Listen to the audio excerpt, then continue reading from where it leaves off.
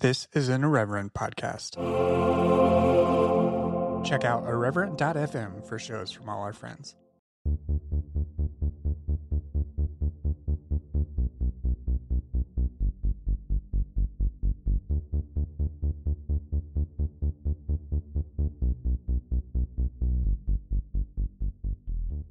Hello and welcome to Exvangelical, a show exploring the world inside and outside the evangelical subculture. I'm your host, Blake Chastain. My guest this week is Samantha Field, a blogger and seminarian. Her life has been formed by Christian education at every level. We talk about her experience being homeschooled, her time at Pensacola Christian College, and her time in graduate school at Liberty University. Her story and perspective are incredibly timely since Betsy DeVos, a key figure in the Christian education sphere, has recently been confirmed as the Secretary of Education. Christian education institutions, such as Liberty and others like them, are underserving their students, and they need to be understood by the larger populace. Sam's story provides crucial and personal context. As always, you can support the show via Patreon at patreon.com/exvangelicalpod. For $1 a month, you will gain access to the private Facebook group, and higher pledges have even more awards such as Google Hangouts and special episodes. You can also follow the show across the internet. It's on Facebook, Twitter, and Instagram at exvangelicalpod, and I'm on Twitter at brchastain. I love feedback too, so you can send messages to contact@exvangelicalpodcast.com or reach out to me on Twitter. Also, swing by the iTunes store to rate the show 5 stars and leave a review. All right, let's get into it.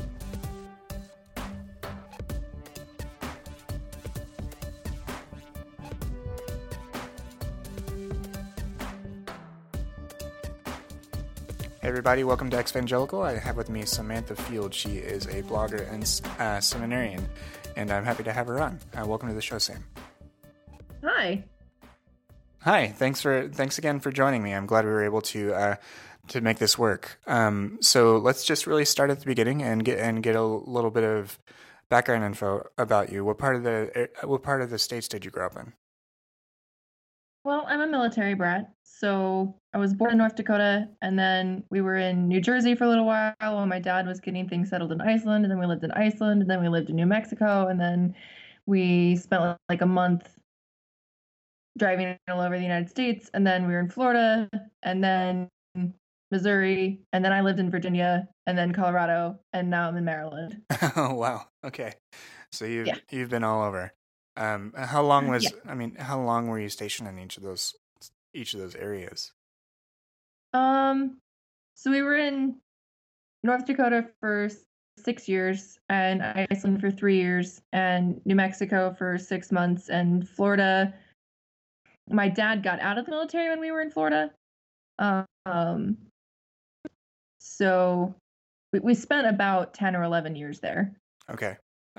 Wow, that's a lot. I've lived in like 3 places tops, so that's a lot of moving around. Were you what was your school and your education like during that time? Was it on military bases or what was that part of your childhood like? So pre-kindergarten and kindergarten was in the Department of Defense school system. And then when we were in Iceland, my mom decided to homeschool me while we were overseas. But then when we came back to the States, she decided she liked homeschooling so much that she was just going to stick with it. So we homeschooled from first grade until I graduated. Graduated in quotation marks. Okay. And did you have other siblings as well? Yeah, one younger sister. Okay. And what was the sort of was the curriculum? Did it include a religious aspect to it? Yes. Curriculum that we used is either Abeka or Bob Jones University Press. We experimented with a lot of other texts for extracurriculars, but most of like the 3 R's were either from Abeka or Bob Jones. Okay, and did that? So I wasn't homeschooled, but I do know a number of people that have been. Did you also have like the different sort of homeschool networks and things like that met with other families and that sort of thing that connected you as well? This is definitely a very big like an area that I don't know very well, but I know that is very relevant right now as far as things. Oh, yes. Very relevant. Mhm. So when we got back from Iceland, the church that we went to in New Mexico had its own church school. And when my mom decided not to put us in the church school and decided to continue homeschooling us, people were actually pretty hostile to my mom there. So when we were stationed in Florida, she made a church that was friendly to homeschoolers her number one priority Mhm. because of her experience in that other church. So the church that we ended up in Florida that I was in for about 10 years, it kind of tried to do homeschool co-op things, but most of the women didn't have college educations. I think one woman had a college education, but it was an early childhood education, so she like had nothing to offer for high schoolers. Most of them didn't know their way around like math. So like the point of most homeschool co-ops is to help parents kind of fill in educational gaps, Mhm. but ours wasn't really capable of doing that. And we didn't try to join other homeschool co-ops in our county because the church that we were in was so isolationist. It was just really discouraged for us to socialize with people outside of the church. Hmm.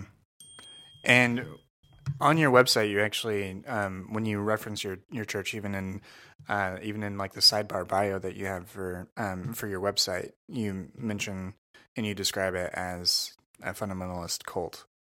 Can you describe that a little bit more and how that environment formed you? Yeah, so I use the word cult because it's a really good shorthand for just communicating what my religious experience was like to people who don't understand concepts like um, spiritual abuse or religious trauma. And in fact, a researcher on cults, Michael Langoni, has 15 signs of a cult, and my church fit 13 of them. Hmm.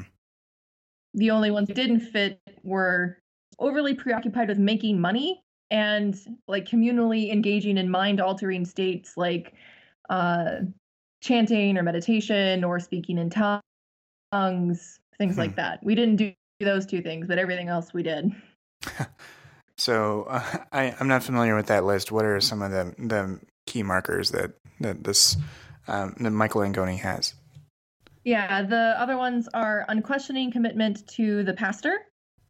Questioning or any kind of dissent is discouraged.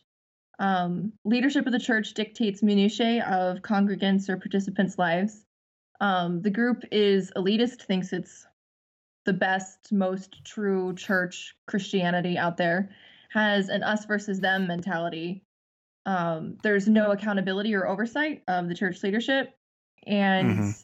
it embraces shame and guilt to control members. If your friends or family start trying to tell you that you're in a cult, you have to like cut them out of your life. Um, and the interesting one is like one of the biggest signs of a cult is you're preoccupied with bringing in new membership, um, which is just like evangelicalism. It's in our name. Yeah. So like Yes. it's a little more extreme in the church I grew up in. Every Thursday night, we went into the community and we did something called door knocking for several hours every Thursday, where we would knock on every single door in our town and ask them if they were going to go to heaven when they died. Wow. Yeah, And you very did intense conversations. and you did this like as a family? We do it as a church. As a church, So we'd okay. all meet together at the church, and then we'd pile into the church bus and go to a neighborhood, and we'd be teamed up. Usually two men or two women would be together.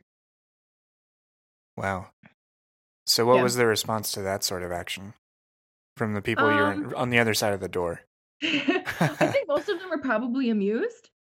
Um, but like, everybody has encountered like Jehovah's Witness and stuff like that. Yeah. So however people feel towards them, they probably felt toward us.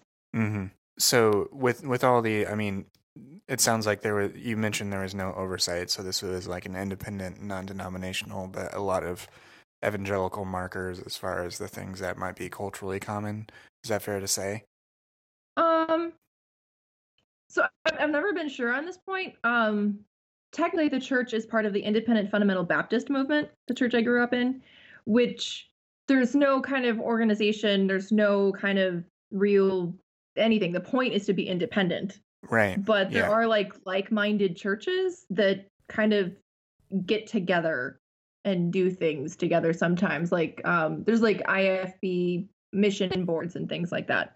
Mm-hmm. And I didn't know that technically the church I grew up in kind of fit in under the evangelical umbrella until like long after I'd left it. Mm-hmm. Okay. As far as just a couple other follow-up questions about that environment and everything. For you, was there a youth group sort of culture there, and were you a participant in that part of the church? No. So the church followed something that is called family integrated. Okay. Which more evangelical churches are kind of joining out of this bandwagon, where there's no kind of teenager separated Sunday school or a youth group. It's just teenagers are expected to be part of regular church and there's nothing special for them. And the idea is that all youth group does is train teenagers to expect church to be something different from what church is. Yeah. So you just go to church. Right. There's nothing extra. Right. Yeah, which is, I mean, we started going to an Anglican church, and I mean that's just was sort of the default before the evangelicals moved away from that, and now the evangelicals are coming back. Yeah. Yeah, it's kind of interesting as far as just a church service goes. Yeah. For the rest of your family, for your sibling and for your parents, were they involved in the leadership there, or what was their level of activity? I mean, it sounds like you were definitely participated in extra things as far as knocking on doors on Thursdays. That's definitely a commitment. So, but were there any other sort of commitments or involvements at the church within your family? So one of the hallmarks of a cult is cult members are expected to dedicate an inordinate amount of time to the church. So my family was probably no more engaged than any other family, but we were super engaged. Yeah. So, because just everyone was just so completely over involved. It's interesting. After leaving it, we were there for 10 years, and the way everyone thought about this over participation was that we're like really tight knit, we're really close, we're like family. We know all about each other's lives. We're constantly together all of the time.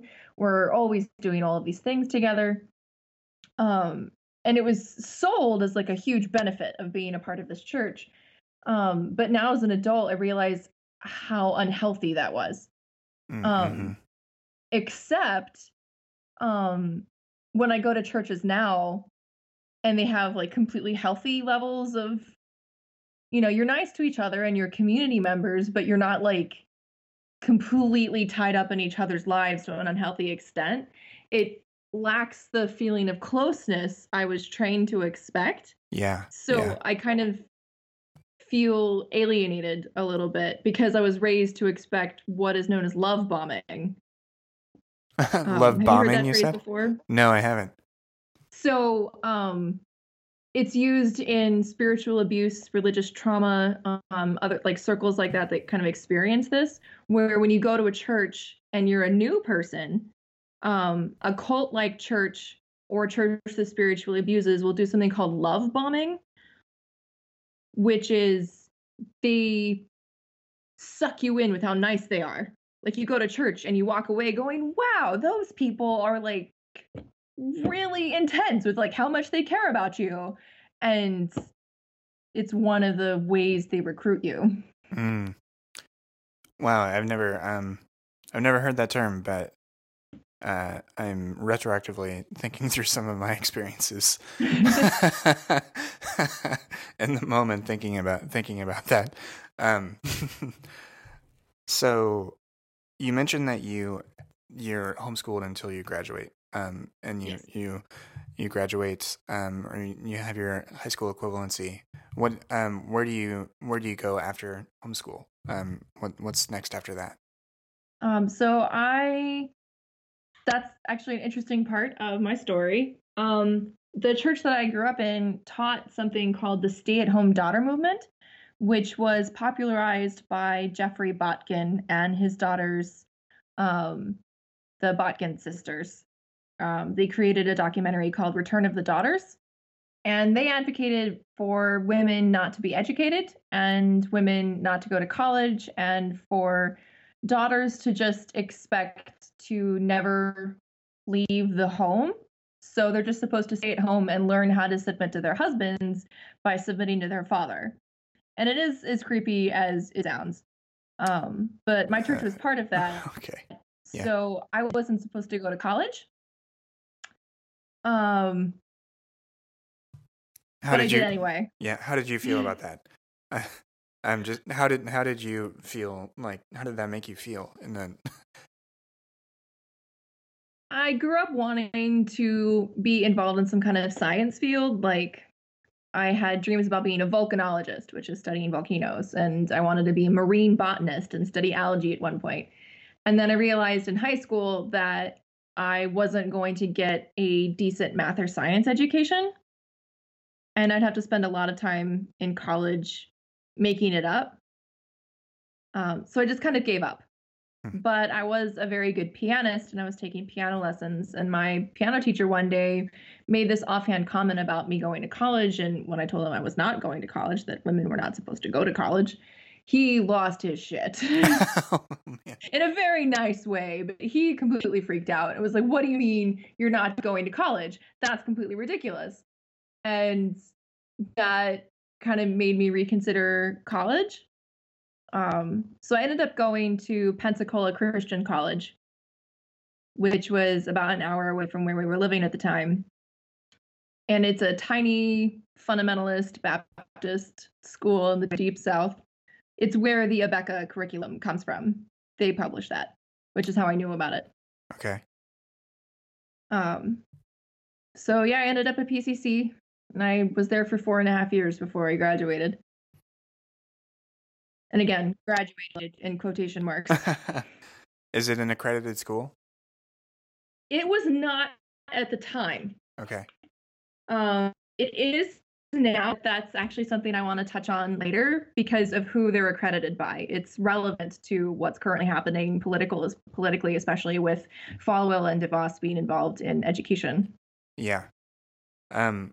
So at Pensacola, what was the environment like there? I went to Indiana Wesleyan, which it was, I don't know, between Bob Jones and Bob Jones being very conservative, and I don't know what's an example. Anderson or Calvin College is being like a more liberal one. We were like in the middle. No rated R movies, four on the floor. No mixed gender dorms, dorm visiting hours, all that sort of stuff. Required chapel. That was the sort of like legalistic aspect of that school when I was there. What Yeah. what was it like at Pensacola? So when I met my partner and I kind of started explaining my background and started kind of talking about the college that I'd gone to, um, he said it sounded like the Stanford Prison Experiment. Oh wow. And had never heard of that before, and which shocked him. So we Googled it, and I read the Wikipedia article, and was like, "Yep." Oh Like my not lord. quite that extreme, but the same things happening. And then students, not so lovingly nicknamed PCC, the Pharisee concentration camp, which is really insensitive to the Holocaust survivors. But just for example, there's a chain link fence that surrounds the entire campus with like barbed wire, like looped around the top. Oh my god. Yeah. And then there's like lasers on the ground that set off alarms if people try to cross them. What? Yeah, this is a What? college campus. What? Okay. What's the? Yeah. I mean, are they trying There's to keep you on campus? Is that the yes. intent? Yes. Okay. You're not allowed to go off campus unless you scan your ID card. Um, and then there's actually a particular thing if you get up to 75 demerits, which you can accrue super easy, you're punished through something called campusing, which legally fits the definition of false imprisonment. So what's You're not allowed to campusing? leave campus. Oh my gosh. Yeah.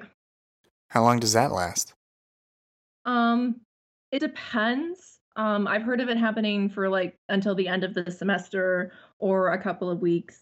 It depends on what you did to get the demerits. And they track demerits, like just on your student record or what have you? Yeah. Yeah. So you're required to have your ID card on you at all times and to provide your ID card and ID number to anybody who asks. Who can ask? Floor leaders? Okay. It just sounds like it does sound like a prison. It does. The beds were from a prison that shut down, and the man who ran the student life department used to be a prison warden. Okay. Sounds. Yes. I could talk for hours about PCC and how messed up it is. But when people ask me, I get emails a lot from concerned parents and aunts and uncles and cousins and people going, my like relative or friend is considering going to PCC. Please like give me an argument for them not to go there. And my response is always forget about everything crazy you've heard. Yes, it probably is as bad or worse. Everything you've heard is probably true. Settle that aside. Educationally, they're shit. When I was there, professors were fired for answering honest questions in class. Somebody asked a question to just to explain what Calvinism was, and the school is very anti-Calvinistic, and they just wanted to know what it was. They weren't like asking to be converted or anything, but the teacher answered their question by just explaining TULIP, the 5 points of Calvinism, and he got fired. Okay. And when I was there, I was taking a class called Old Testament Survey, and we were required to read this book and write a critique of it. And it was about why the King James is the only version of the Bible that Christians should read. And I'd grown up very King James only, and this book was some student's dissertation that had been written back in the 80s, and it was very badly argued. And my critique of it was that it was very badly argued because there were better arguments to make for the King James only position, and he had made the argument very badly. And I got called into student life and questioned about it, about a paper I'd written for a class. There's no such thing as honest questions. You're not allowed to ask them. You're not allowed to answer them. They're not interested in offering an actual education at all. That's not why they exist. It's not their purpose. They want nothing to do with quality education. What they want is indoctrination. Yeah. So what sort of areas of study did they offer, and what did you study while you were there? So I studied secondary education in music. They really put a lot of stock in their nursing program and really thought that their nursing program was all that. But it really wasn't. Most hospitals in the area like can't stand PCC nurses because they're so poorly trained and think they know everything, because PCC like really gives you the impression that their nursing program is really great when it's not. That's not something you want in a nurse. Yeah. So you cut out a little bit. You said that you did a secondary education with a music focus.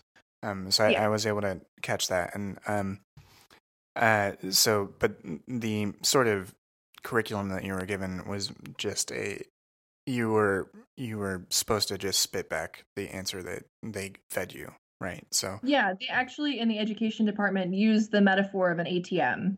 You deposit information into the bank, and then students are expected to just put it out exactly as they received it. oh, okay. All Yeah, right. they're quite explicit.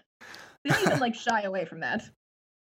And what was your personal experience like there? I know that's a broad question, but when you think back to how your how your life was then, and the way you experienced all this as a student, what sort of feelings did you have about all of this? And given that you were coming from an already restrictive tradition that reached all the way into your home life, um, Yeah. how did all that sort of affect and how did you perceive that at the time? Um, so my parents left the church that I grew up in right before my sophomore year in college. Um, and started going to a slightly less bad version, about half an hour away from us. And I kind of started um, processing some things. My mom was reading a lot of books about spiritual abuse, and like she was having a real education in that. And I kind of like was getting some of that from her. Okay. So it was starting to evaluate things. And I would also classify PCC as a spiritually abusive environment. Um,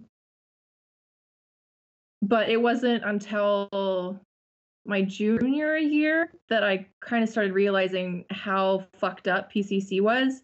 And at that point, because my degree was unaccredited, my family did not have money to send me to school. I was working part time to kind of pay through it. I'd gotten some scholarships in high school that were paying for about a quarter of it, and my grandfather was helping out with the rest. Um, so I just didn't have the money to start over. I was stuck there. So for like the last 2 years, I just kind of kept my head down and muscled through it. Tried to find the funny things as they happened, but it's just kind of very. It gave me a very morbid sense of humor. Did you have any cohorts there and people that felt similarly that you were able to commiserate with? Yeah, everybody kind of found their tribe. People who really fit in there uh, got together, and I made some good friends my like junior and senior year in college that I'm still friends with today. I actually live in the same town as one of them now. She introduced me to my partner. Yeah, yeah. I mean, college definitely, and it's good if you can have at least a handful of those relationships that carry on through life, Yeah. regardless of where those relationships begin. Um, Yeah. so you ride it out. You like you said, you muscle through. Um, Yeah.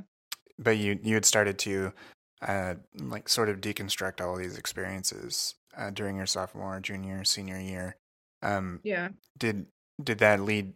Um, sometimes I refer sometimes I refer to it. I think one of the reason one of my little evangelical baggage things is that like I don't like single terms like deconstruction is a really good term, but sometimes I call it like a break with evangelicalism. You Yeah. know, something that makes that experience that worldview stop working. Um, did you have anything happen there that sort of was a catalyst for that? And did it carry on after your time at PCC was done? Yeah. It was a whole bunch of things. Um, so the second half of college, I was in an abusive relationship.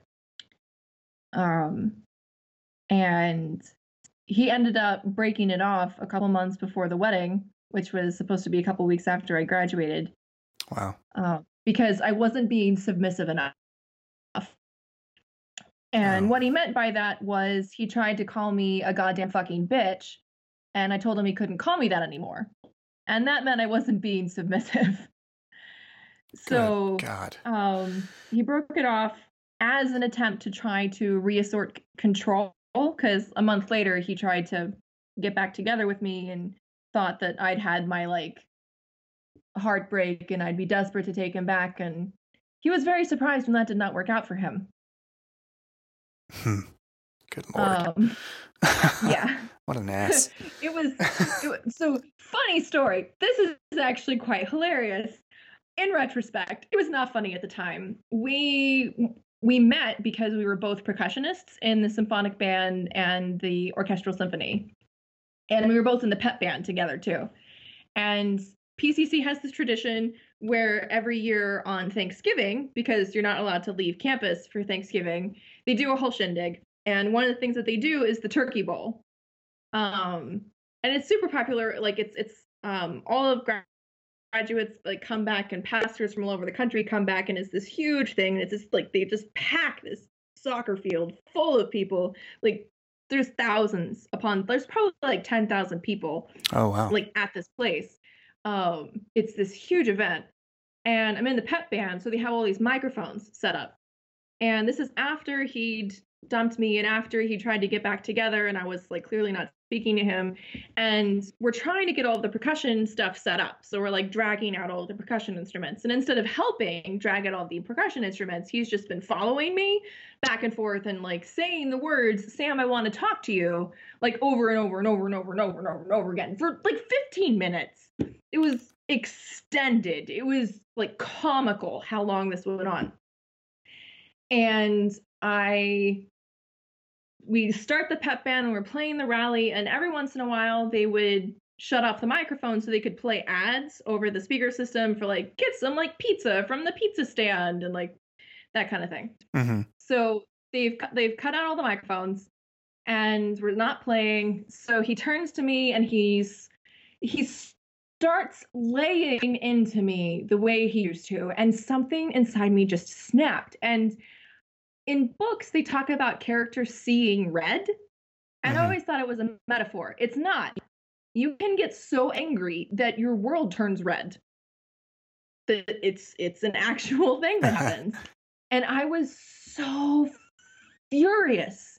I was so angry at everything, and it just all came boiling out of me, including curse words. And this is on a campus where you can get demerits for saying the word crap. Oh my gosh. I said the F word. I screamed the F word at him and finished. And that's when I realized that 10,000 people were staring at me because the microphones had turned back on and I was standing right next to one. Oh no. Hilariously, nothing happened. Nobody did anything. I was not punished. Nothing happened. I wasn't allowed back onto the pep band after that. Mr. Kozar was unhappy, to say the least. But I was fine with that at that point. And it's hilarious now, but it was like one of the more traumatic things that happened to me there. But it's just like, how many people like get like an actual like Mean Girls level movie scene with their ex? Yeah. Yeah, that definitely sounds just totally cinematic. Like it really, really was. Yeah, that would have to have been like a crazy cathartic moment to do that, and then to realize that all the eyes are on you, like after all of that release that happened. Yeah. It was. I think the best part of it was like he was like his lip was quivering. He was like crying. It was amazing. It was perfect. Oh man. Well, it sounds like he deserved it. Oh, he definitely did. That and much more. Shall we? Yeah. I eat bugs like you for breakfast. Where's my salt and pepper now? Oregano, basil, and thyme, and my tapatio. I eat bugs like you for breakfast. You got a striking physique. Don't underestimate the hunter.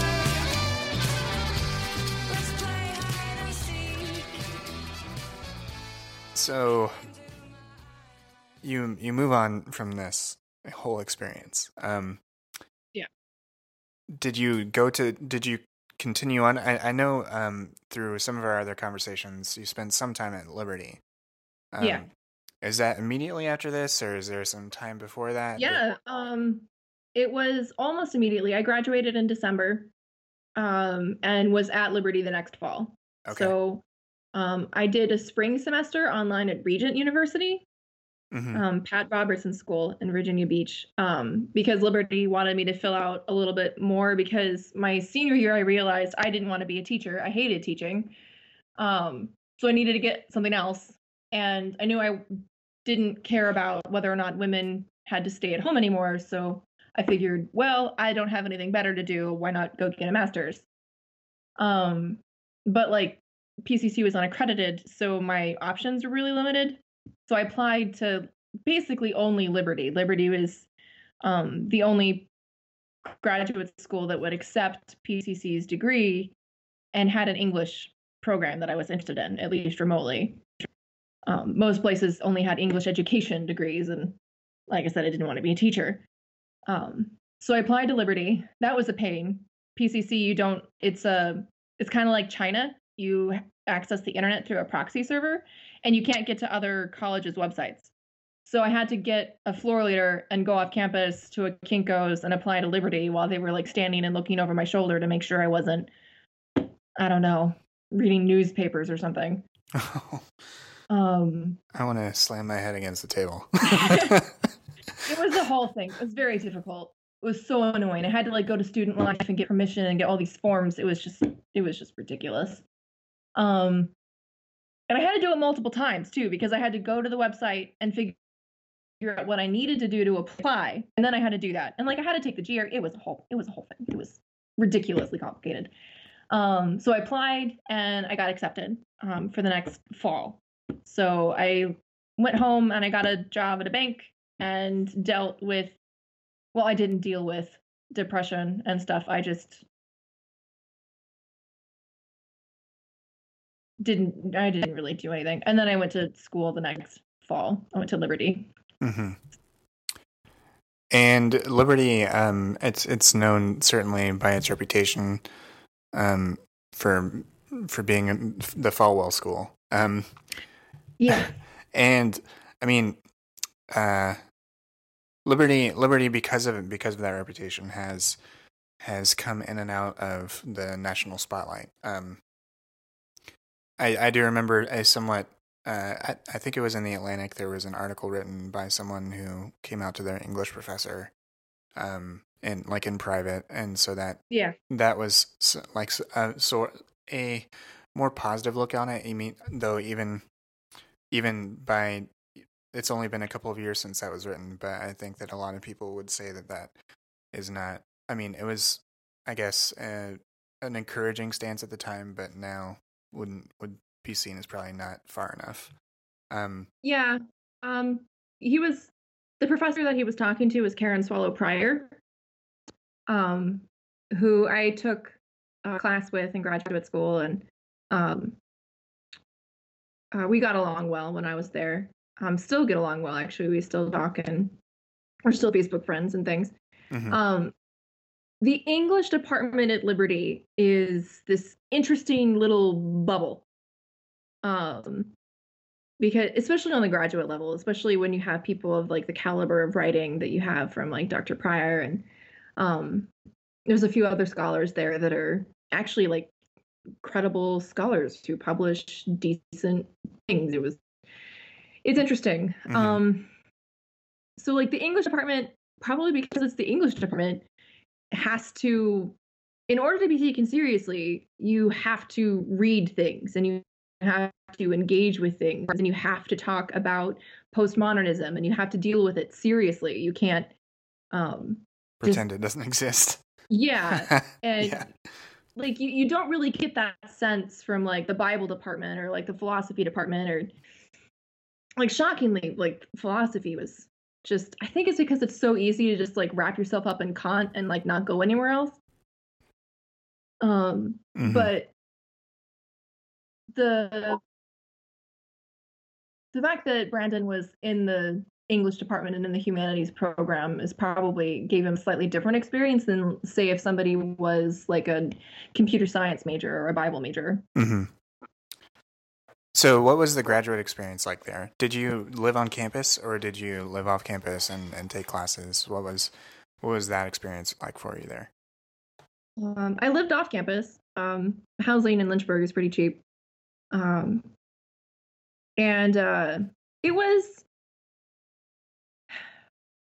it's unfortunate that my life had so severely limited my options, but it was a good step in the right direction.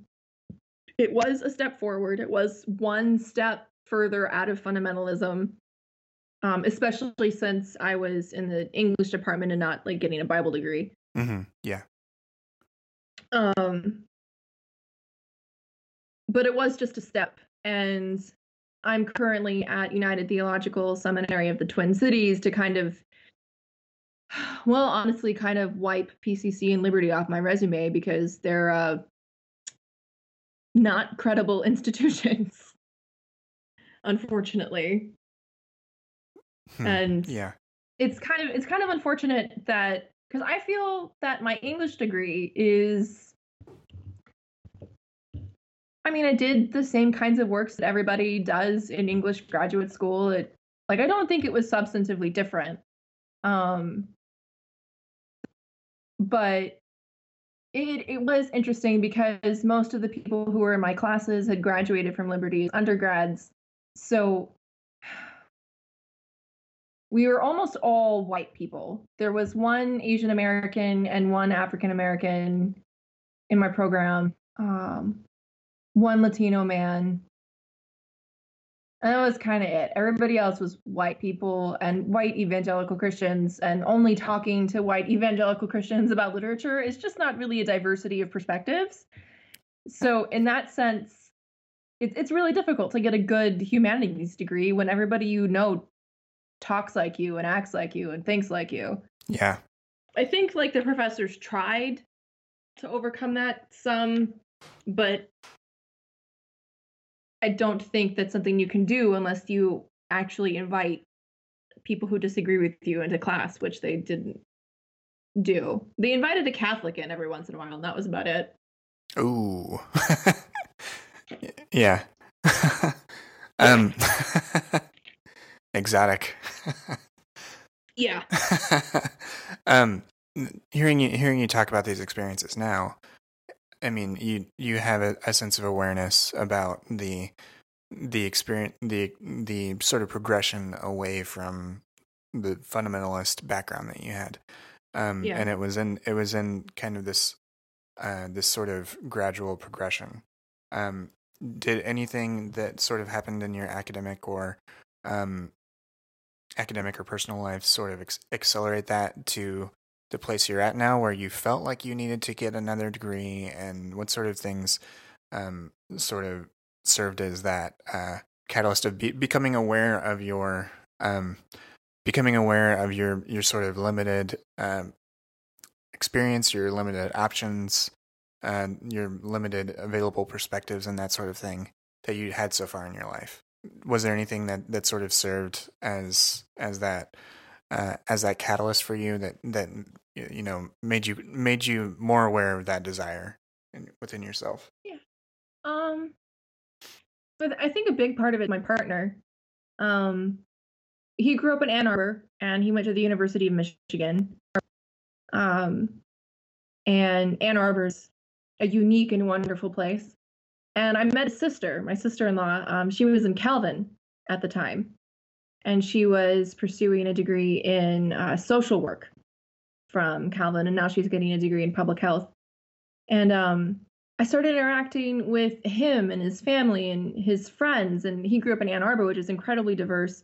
So he had Syrian friends and friends from Egypt and friends from Saudi and immigrants from all over the world, and Orthodox Christian and Catholic and Islam, and just he didn't grow up in this just really limited bubble that I did.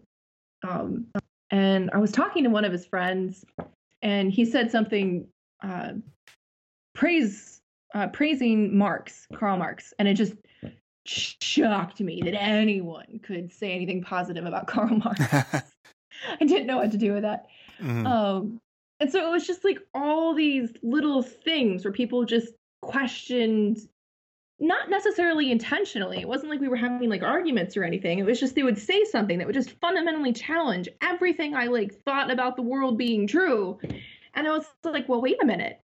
And I would start looking into it and reading. And then after I got married and moved to Maryland, I'm chronically ill, so being full-time employed is not really possible for me. And so I was just at home all the time by myself, and I was a freelance editor at the time, had been for a couple of years, but I was just so bored. So I started blogging as just kind of like this thing to do on a lark because I was bored. Sure, yeah. And then it turned into this huge thing that I just did not expect. And being a part of the blogging world, and then you discover things like intersectional feminism and liberation theology, and you just realize that there's this whole world out there, and most of the answers are in seminary. So I was giving a talk at the Gay Christian Network conference a couple years ago, and at the conference they had like a room with a bunch of tables people set up, and there was a bunch of seminaries there, and one of the seminaries that was there was United. And I asked them if they had any kind of online program, because I can't move for seminary. I'm stuck where I am.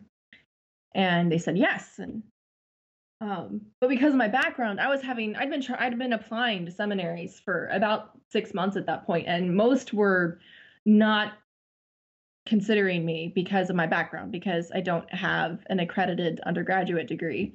And that's the only thing they really look at, because seminary is just another master's. And so they weren't even considering Liberty, which is complicated. I'd have to finish the Liberty degree because I didn't have time while I was there to complete the foreign language requirement, which you're supposed to complete in undergrad, but PCC sucks, so I didn't have that. So I didn't have time in grad school, and I didn't have the money right after grad school, and then by the time I had the money, I didn't have the time. Mm-hmm. So technically I don't have a piece of paper from Liberty, but I went there for 2 years, and I walked across the stage in cap and gown and did the whole shebang. Yeah. But I don't have the paper. And kind of don't want it at this point. It's just why. So I'm just starting over at United. And I literally talked my way into the school. I talked to a bunch of people, and I talked to the admissions director, and I wrote a bunch of stuff and just impressed everyone so much with there you go. That's all great. The things I've overcome in my life that they just had to take me. Yeah, I mean, that's how I think of it anyway. So before we, I know we definitely want to talk about how relevant all of this Christian education stuff is. I really want to devote a good amount of time to that. But I am curious, just for you, what makes you continue to stay engaged with these questions? What makes you want to stay engaged with these things that have led to some trauma and abuse for you?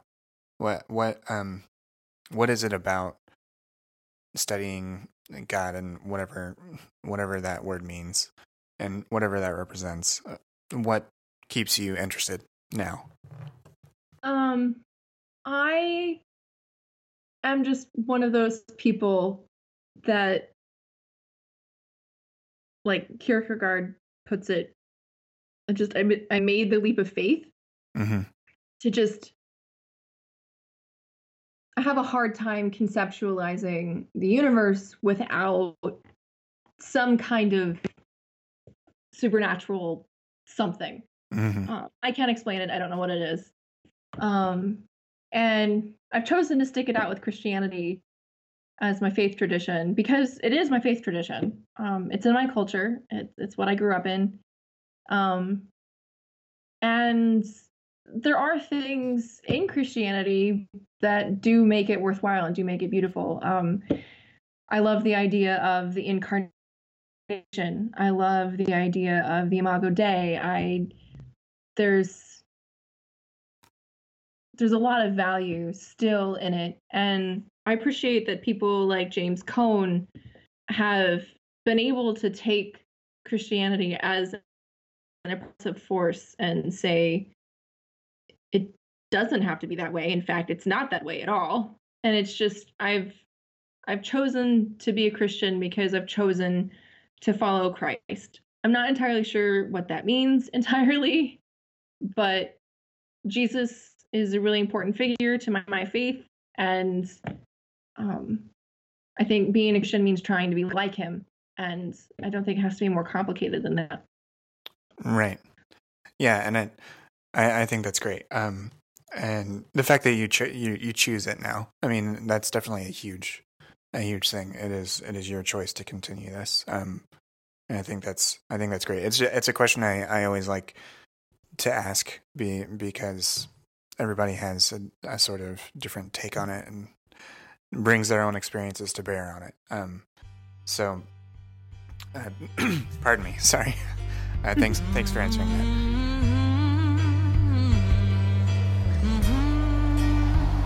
I have decided to follow Jesus. I have decided to follow Jesus. I have decided to follow Jesus. No turning back, no. No turning back, no. Though I may wander, I still will follow. Though I may wander, I still will follow. Though I may wander, I still will follow. No turning back, no. No turning back, no. Though I may wander away like So now I'd like to really turn back and talk about and unpack this, these sorts of experiences that you've had firsthand with the homeschooling tradition, extremely conservative Christian school, liberty, all of those things. You've been involved in Christian education. You've been a product of Christian education from at every level. And now that's an extremely relevant experience nationally because of the recent nomination and confirmation of Betsy DeVos as our Department of Education lead or head of the Department of Education. So let's just start really with what are your sort of gut fears, and what's your initial reaction to that? And I mean, also if you have any color commentary to fill in about Betsy DeVos too, and her historical role in all of this, I'd love to hear that too. It's definitely not something that I mean, I'm learning all of this sort of as it's coming about in the news cycle. So I don't have the depth of knowledge that someone like you does, and I think I and the listeners will really benefit from that. So just open it up. Why should people be concerned about this? Because it's all so incredibly connected. It's so difficult to explain just the web of things going on. It's when they first announced Betsy DeVos as being Trump's pick for Secretary of Education, my mouth dropped open because I recognized her name. Like her was my gut reaction, and it was shocking to me to hear somebody from my world be launched into that position. I just did not expect that. I was just like, oh, how did Trump hear about her? Was like my next question. It's like, how did he like find her from like the backwoods of Michigan? Like, what? And then of course was like, oh right, the Heritage Foundation. They picked her because as multiple articles and things have expounded on, the Heritage Foundation is kind of the think tank that Bannon and everyone's like working with. They drew up the plan for the first 100 days and like all that stuff. So they're one of the puppet masters of this whole business. And her and Heritage Foundation, go back a ways. They've been in bed together for a while.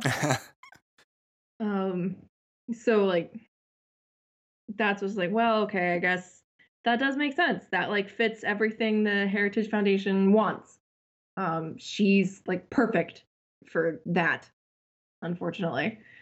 And it's just Samantha Bee and Rachel Maddow and stuff have kind of started connecting the history of segregation and Christian education, which go hand in hand.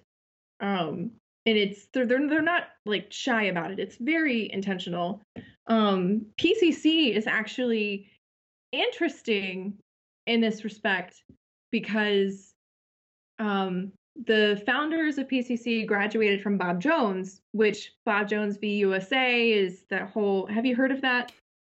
Yeah. The one of my favorite articles is by Randall Balmer it's a Politico magazine article, and it exposes how the origins of the religious right, as you mentioned, go back to segregation, not abortion, which is abortion is the founding myth that they sell to Republicans and to conservative evangelicals and everything. But really, it comes down to Bob Jones wanting to make his own rules about his school. And Falwell and everyone was all tied up in that. Yeah. And Bob Jones didn't change their interracial dating rule until 2000. So this is not even ancient history.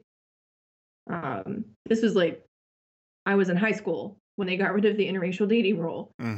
So PCC is notable because the founders graduated from Bob Jones, but actually tried to be somewhat like anti-racist.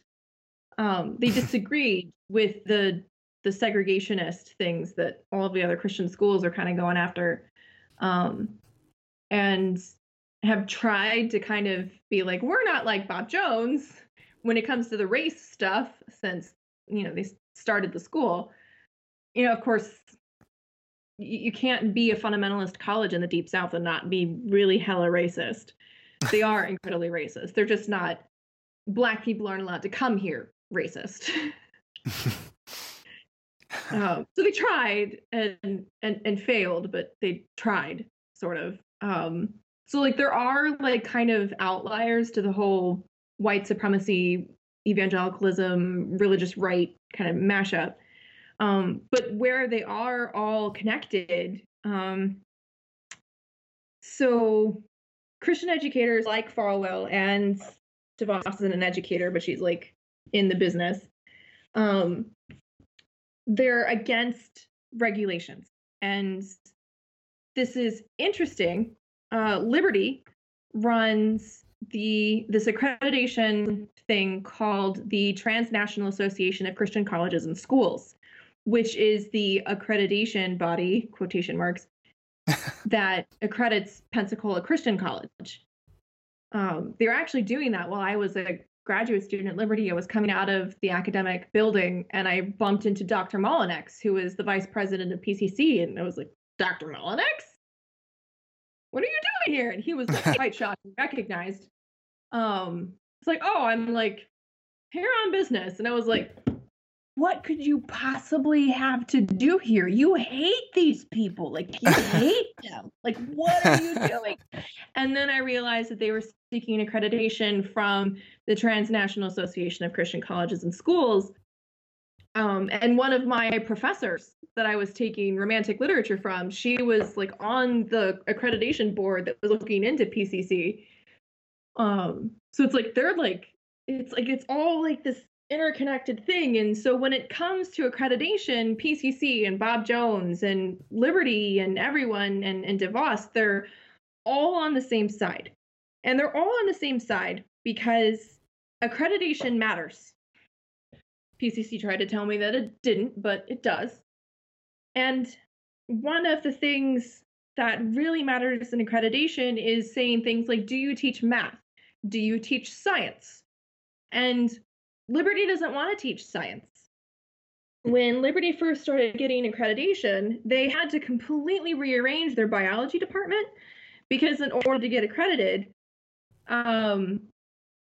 their biology students had to learn something about evolution. They weren't teaching that before that, but they had to in order to get accreditation. So they had to do this whole department reorganization so that only the people who absolutely had to take the evolution course got to take it, and other people who were just part of the biology program for pre-medicine or whatever didn't have to take it. So they've gone they've gone to huge expense to make sure that only the students who absolutely have to take a course in evolution and nobody else does. They went out of their way, but they had to do it because of accreditation. And PCC actively opposed getting accreditation because they didn't want us to submit to that kind of oversight. Schools, there are all kinds of Christian schools all over the country that don't have accreditation, high school and college, because to submit to accreditation means submitting to oversight and means submitting to academic regulation. And they don't want that because they don't want to actually give their students a quality education. That is not the point. Getting their students a quality education is so completely beside the point. The point is religious indoctrination, which is what DeVos wants. All of the schools that she's given money to and helped start in Michigan, they're performing abysmally. They're not doing well. Even introducing charter schools, the scores have gone down, segregation's gone up. It's just ridiculous. But she's happy, and everybody who's doing it is happy because the point isn't education. The point is making sure children hear about God and make sure you snatch them when they're too young to think critically, and then make sure you don't teach them to think critically. And make sure that they're so inculcated in it that maybe if we brainwash them super intensely, even if they go to the University of Michigan, they'll come out on the other side of fundamentalist Christian, which does shockingly happen sometimes. And it's sounds extreme to say it that way, but it's really not. To people like DeVos and Falwell and the people at PCC and the people at Bob Jones and pretty much any super conservative school like these, if you walk out of their institution being a super hard right political and theological Christian, they've accomplished their goal. That's what they want for us. Not success, not careers, not jobs, not anything. Just if you walk out having bunches of Bible verses memorized and convinced that abortion is wrong, they're good. And it's really frustrating that the world I grew up in and have been fighting tooth and nail for the last 4 years is now in charge of the government. Yeah. So what can they do to enforce this sort of thing now that they are running the Department of Education? That someone like Betsy DeVos is running the Department of Education. What will be a concrete implication and consequence of this sort of philosophy on public education in the United States? Well, the Republicans have been trying to push school choice, the voucher program, for, I don't know, as long as I've been politically aware. Mm-hmm. So, yeah, of course, they're very excited. Right. I remember W was really into that. And and I was at Christian college at the time, and it was seen as a positive thing for sure. Yeah, and it's not like charter schools and voucher programs are like completely impossible to do well, Mm-hmm. they can be successful. Like everybody's seeing that documentary Waiting for Superman at this point. Probably. Have you heard of it? I've heard of it. I have not seen it. Yeah, I And watched it because, that's my universe. yeah, the but as far as charter schools in general, Chicago, where I live, the city itself has a number of private charter schools and magnet schools and all sorts of. I mean, the public education is kind of excessively complicated here. Um, but like uh, letter grading and numerical grading and all these different things and charter schools are by no means like a runaway success here. They are very much individual. It's a mixed bag. Their ratings as far as like the general sort of ratings can be, it's like 1+ and all these different down to like 3. The one in our immediate neighborhood here is middling. it's like it's a private charter school, and it's not going to blow your socks off with Yeah. with its ratings with any of that. So Yeah. so yeah, I mean that's my own personal exposure and the sort of local exposure that the Chicago area has. But I know that John Oliver recently did a whole episode devoted to charter schools and how little oversight many of them had, and how many of them are really just almost like Ponzi schemes. Like they just are dishonest. They're just taking money, not educating kids, not even providing facilities for them, closing. It's a to use 45's, you would say it's a complete disaster, total disaster. Yeah. So And that can happen. right. Like in Alabama, I'm pretty sure it might have been Mississippi. One of those two, somewhere in the deep south. They passed a bill that would give funding to like school vouchers to religious schools. And people started using them for Islamic schools because the bill allowed that, because it allowed religious schools. And the people who had like written and co-authored and co-sponsored the bill were so horrified that they like rushed back to whatever their state government is called, state legislature, and like retracted it because they wanted Christian schools to get the money, not those like dirty Muslims. Oh my god. It was just horrific. And like that's again, that's the point. Like religious education is the point. Christian education, Christian conservative education, if at all possible. Like in Maryland, where I live, there actually is a decent amount of oversight of charter schools and voucher programs and those kinds of things. So it's not the complete unmitigated disaster that has been in Detroit under DeVos's programs. Right. Yeah. But it's this back door because public education, because it's public, has all of these like vested interests in like making sure that like religious tolerance and plurality and all of these ideas are part of public education, that you can't exalt one religion over another, you can't teach one religion as true and not others, like because we live in a pluralistic society and our constitution reflects that and always has.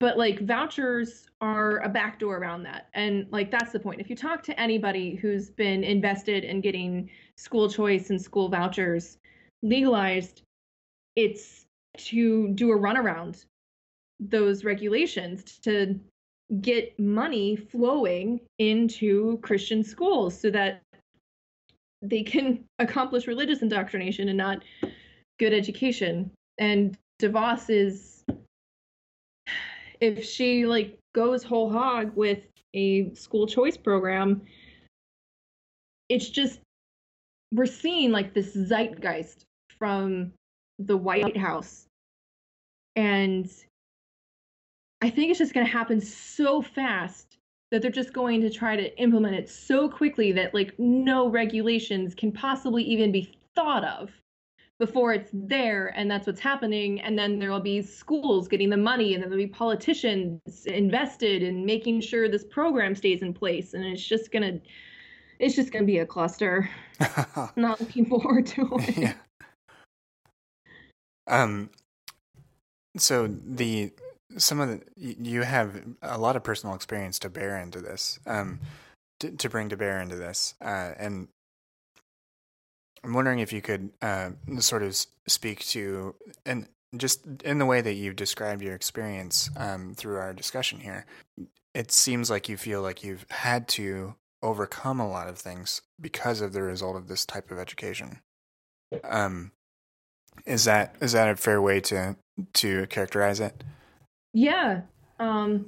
Everything I've done is in spite of my education, not because of it, which is not how education's supposed to work. Right. And I was, if you could like just kind of elaborate a little bit and how you've had to overcome and the sorts of things that you felt like you've had to do at different stages that as a result of the education philosophy that you received and through the homeschool curriculum as well as at the two colleges that you went to, and how that is framing your opposition and your concern over the current administration. So I did the Abeka curriculum in high school, and to call the history textbooks racist just doesn't even begin. They refer to the modern country of India as backwards because they're Hindu, mostly. And they don't even recognize that India is actually a very religiously like diverse country, but they say that because most of the people who live there are Hindu, they're backwards. Okay. Africa is referred to as the dark continent. The chapter, the section heading for Africa is the dark continent. Yeah. It's Sorry, just, it's just like tip of the iceberg level stuff. And when I was on my honeymoon, we were in Chicago actually for my honeymoon, and we went to we were at the Art Institute. Mm-hmm. And at the time, they were doing an exhibit on basically stuff the British Empire stole from every country it was in. Basically. Colonialism. Here's some artifacts. And I briefly encountered the term colonialism in graduate school, but not in any depth. And so I'm walking through this exhibit, and it's explaining British colonialism to me, which I'd never really thought of.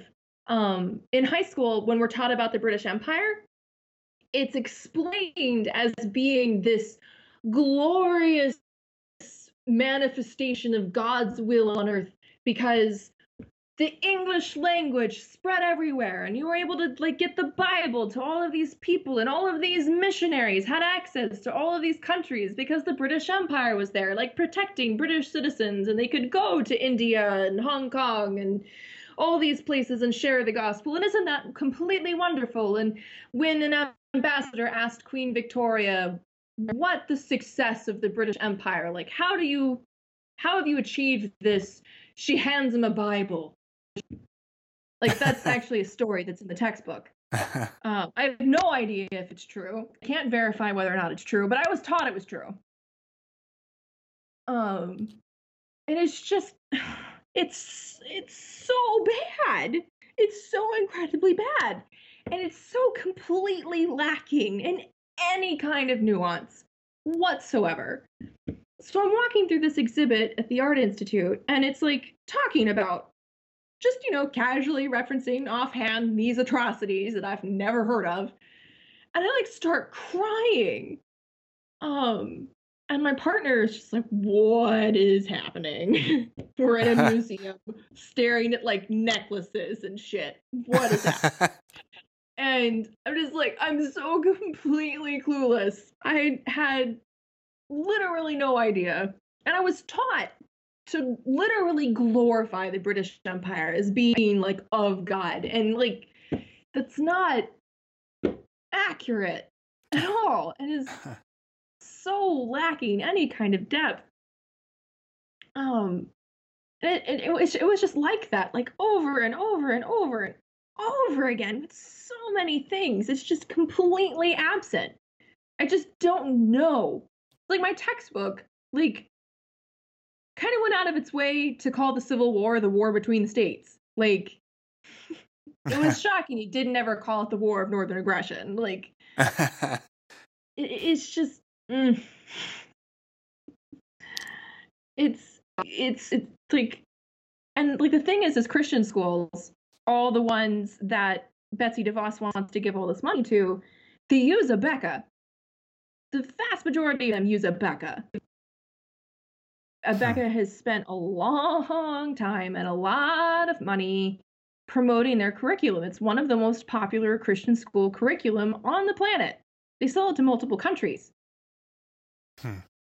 And the education I got is the education Betsy DeVos wants everybody to have.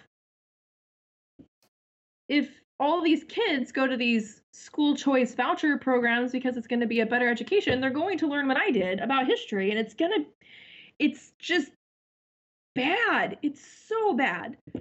And like that's just tip of the iceberg level stuff. Mm-hmm. And then like in graduate school, it just got worse. How so? And, so I had to take advanced literary criticism, and I'd never taken a regular literary criticism because PCC doesn't want to teach you literary criticism because those things are satanic. We had a whole class period in my British novel class dedicated to why nobody should go to any kind of secular university ever. Here's all these nightmare stories about what will happen to you. Literary criticism is of the devil. No, literally, like she set up the devil. So I'm taking advanced literary criticism, having never encountered literary criticism ever before in my life. And he introduces us to deconstructionism and, you know, Jacques Derrida and difference and all these things that you're already supposed to know about, and I had no clue. And he gave us this homework assignment where he showed us how to do the method of deconstruction. There's like an actual way to go about it. I didn't know that. He like showed us how to do it in class and said, I want you to do this to Genesis 3 tonight for homework. Come back in 2 days and like, let's talk about it. And I thought it was going to be impossible. I thought the Bible was impervious to deconstruction, that it just could not be done. The Bible is perfect. God wrote it. That's it. How am I possibly supposed to do this homework? Maybe that's the point. Ha ha ha. It was easy. It was so easy. It was so easy to rip apart Genesis 3 using deconstructionism. I started sobbing. I called my parents. I was so distraught because it just forced in your face that everything I was taught about the Bible is completely wrong. Completely wrong. Like, not just like wrong, but hilariously wrong. And I came back to class and I'm still crying about it. I was like, I can't believe you made us do this. He was just like, well, you're the first person who like really understood what this means for like Christianity and evangelicalism. And I was just like, it's not helpful. And he's like, well, you understand why postmodernism was such a shock to like Christianity. I was like, yeah, that's putting it mildly. Cognitive dissonance is painful. Mm-hmm. It makes you cry. Like another example, it was again on my honeymoon in Chicago, only this time we're at the Field Natural History Museum. Mm-hmm. And I'd met with dinosaurs before. We'd always avoided them because, you know, any natural history museum that talks about dinosaurs is just going to be full of lies because young Earth creationism. So I'd never been to one before. We'd always skipped it when we went to natural history museums. But, you know, I'm not a fundamentalist anymore. I'm going to go through like the dinosaur exhibit. Again, I start crying like halfway through. I had to like sit down and start crying because I'm like reading the placards that explain the dioramas that I'm looking at. And at this point, I've kind of accepted that evolution was probably true. I hadn't really thought about it super hard. I just kind of like gave up on young Earth creationism without. I just gave up. I didn't think about it too much. I was just like, oh, well, that's wrong. So I'm going to stop worrying about it. Mm-hmm.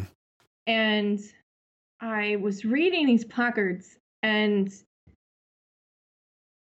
like accepting that this is probably like the scientific community's consensus on this, and they probably have really good reasons for thinking this is true.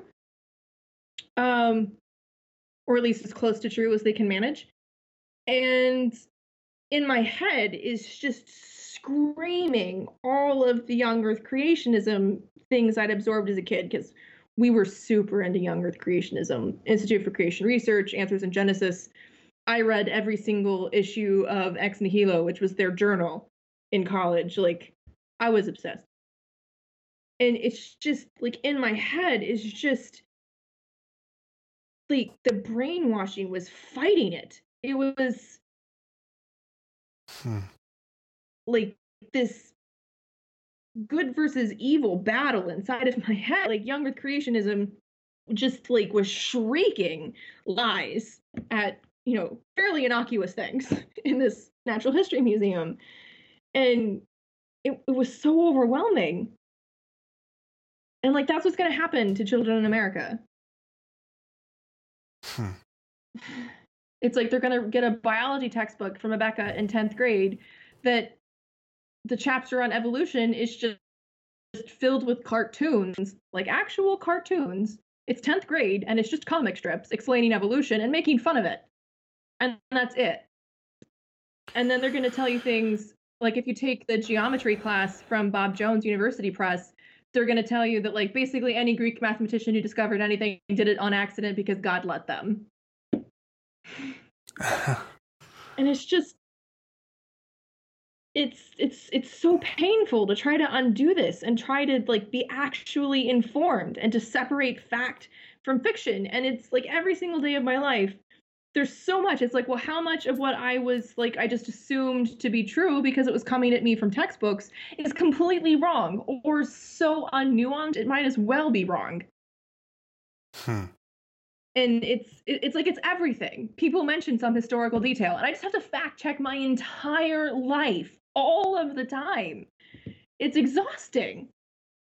And it's what I do like full time. Like I blog about it. It's my job to like deconstruct my life.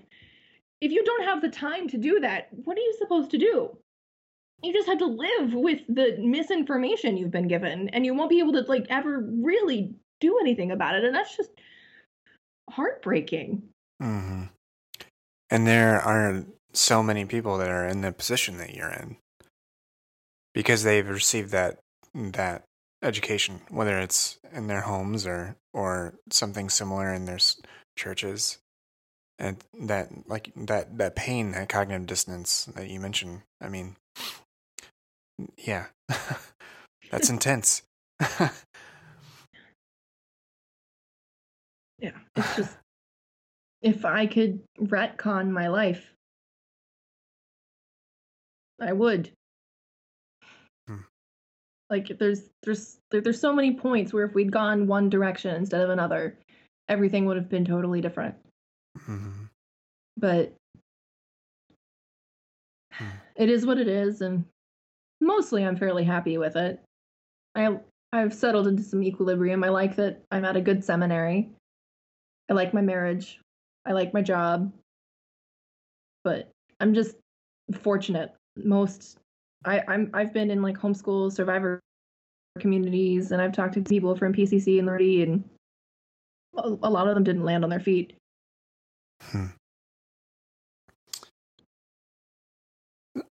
What do you think people can do to combat these sorts of things?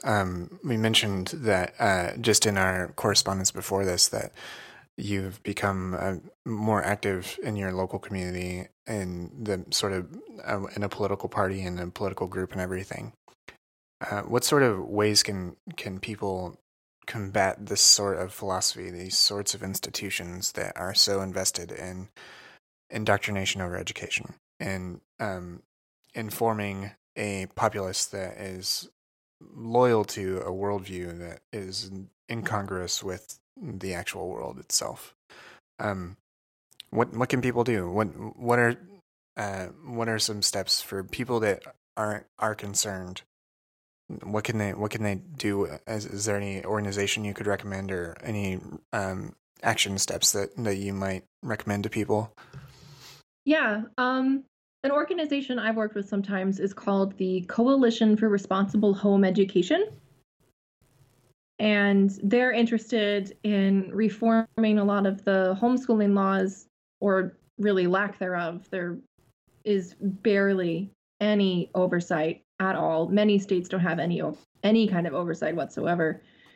And trying to introduce some regulations to try to just keep kids safe and make sure they like get to teenagers and can read, which that doesn't happen all the time. And the other thing is just to like get informed, to know who the Heritage Foundation is, to know what the Homeschool Legal Defense Association is, to kind of spend the time connecting the dots. Some people have like done this for you. There's some good articles out there that like connect DeVos to the wider like Christian education segregationist movement and things like that. And like it's starting to happen with like Rachel Maddow and Samantha Bee. Like Samantha Bee did a really good job breaking down like the history of the religious right on her program that she did a while ago. So some people are paying attention, but it's just the people who have been working for this administration have been working toward it as long as I've been alive. It's been their single goal since before I was born. And I'm 30 years old, so it's an incredibly powerful force. And it's everybody likes to think that this administration is some kind of aberration, that it's some kind of thing that if we just remove Trump from office, everything will be fine. But it's not.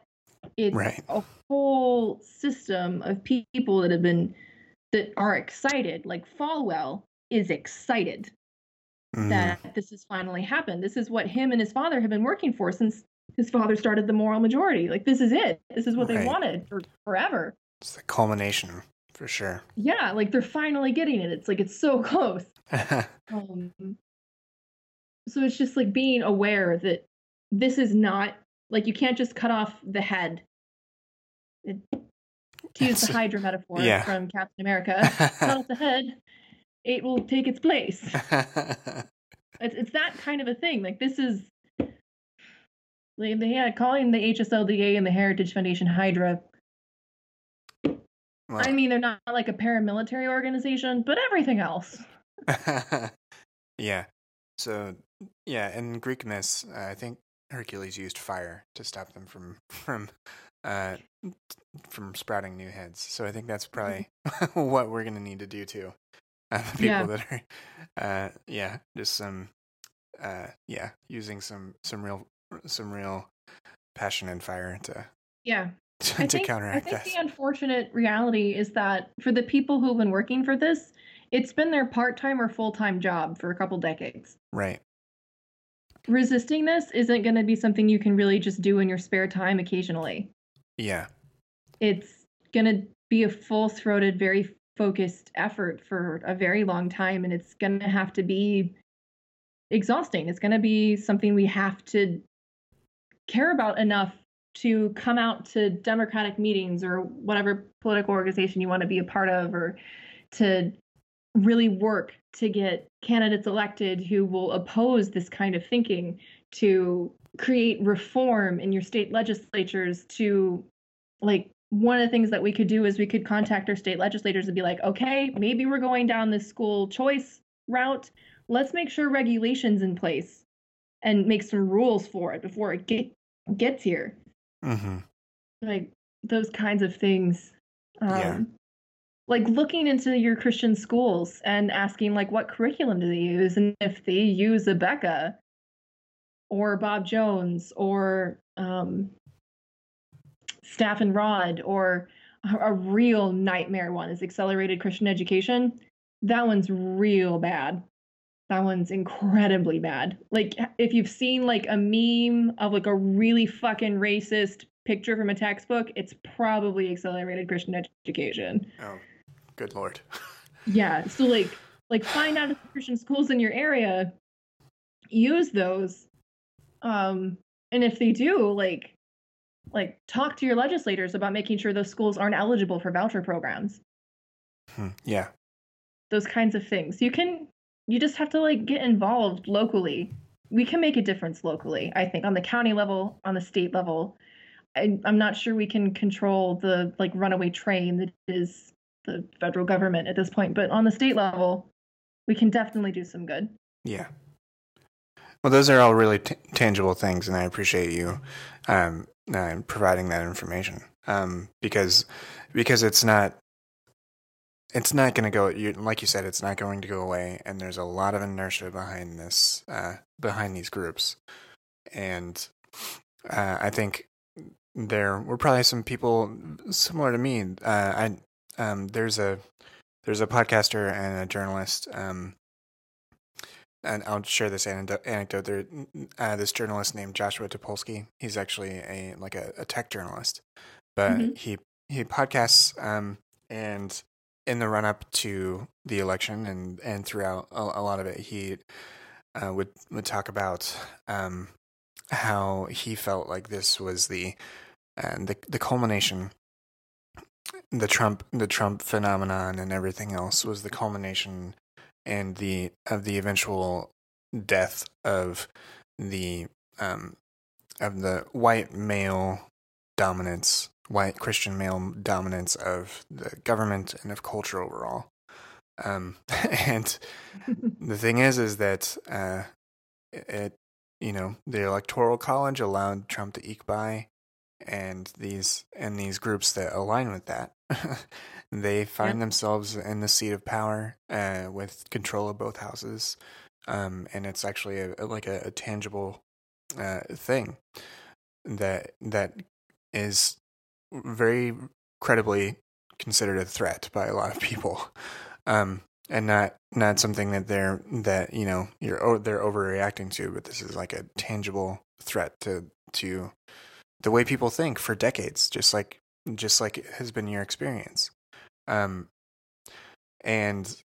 I'm thankful that there are people like you that are in public talking about these things, talking about them online, on Twitter, elsewhere, making sure people are aware of the consequences of these policies, that it's not just some highfalutin policy that won't have an impact on their kids someday. I'm very thankful that you're doing what you do, and I'm thankful that you agreed to be on the show and share your experience with me and with the listeners. Where else could people find you online to continue to follow you as you continue to write about this and lobby against it, and how can they support you or follow you online? So my blog is Samantha P, as in Page Field, one field by itself, singular, SamanthaPfield.com. And then my Twitter handle is the same thing, just at Samantha P Field. And my Facebook page is facebook.com/SamanthaPfield.page. Great. Well, Samantha, thank you so much for coming on and sharing your experience. And again, it's very, very relevant and very. I'm very thankful that you're out there sharing this with the world. So thank you again for coming on the show. I appreciate it. Well, thank you for having me.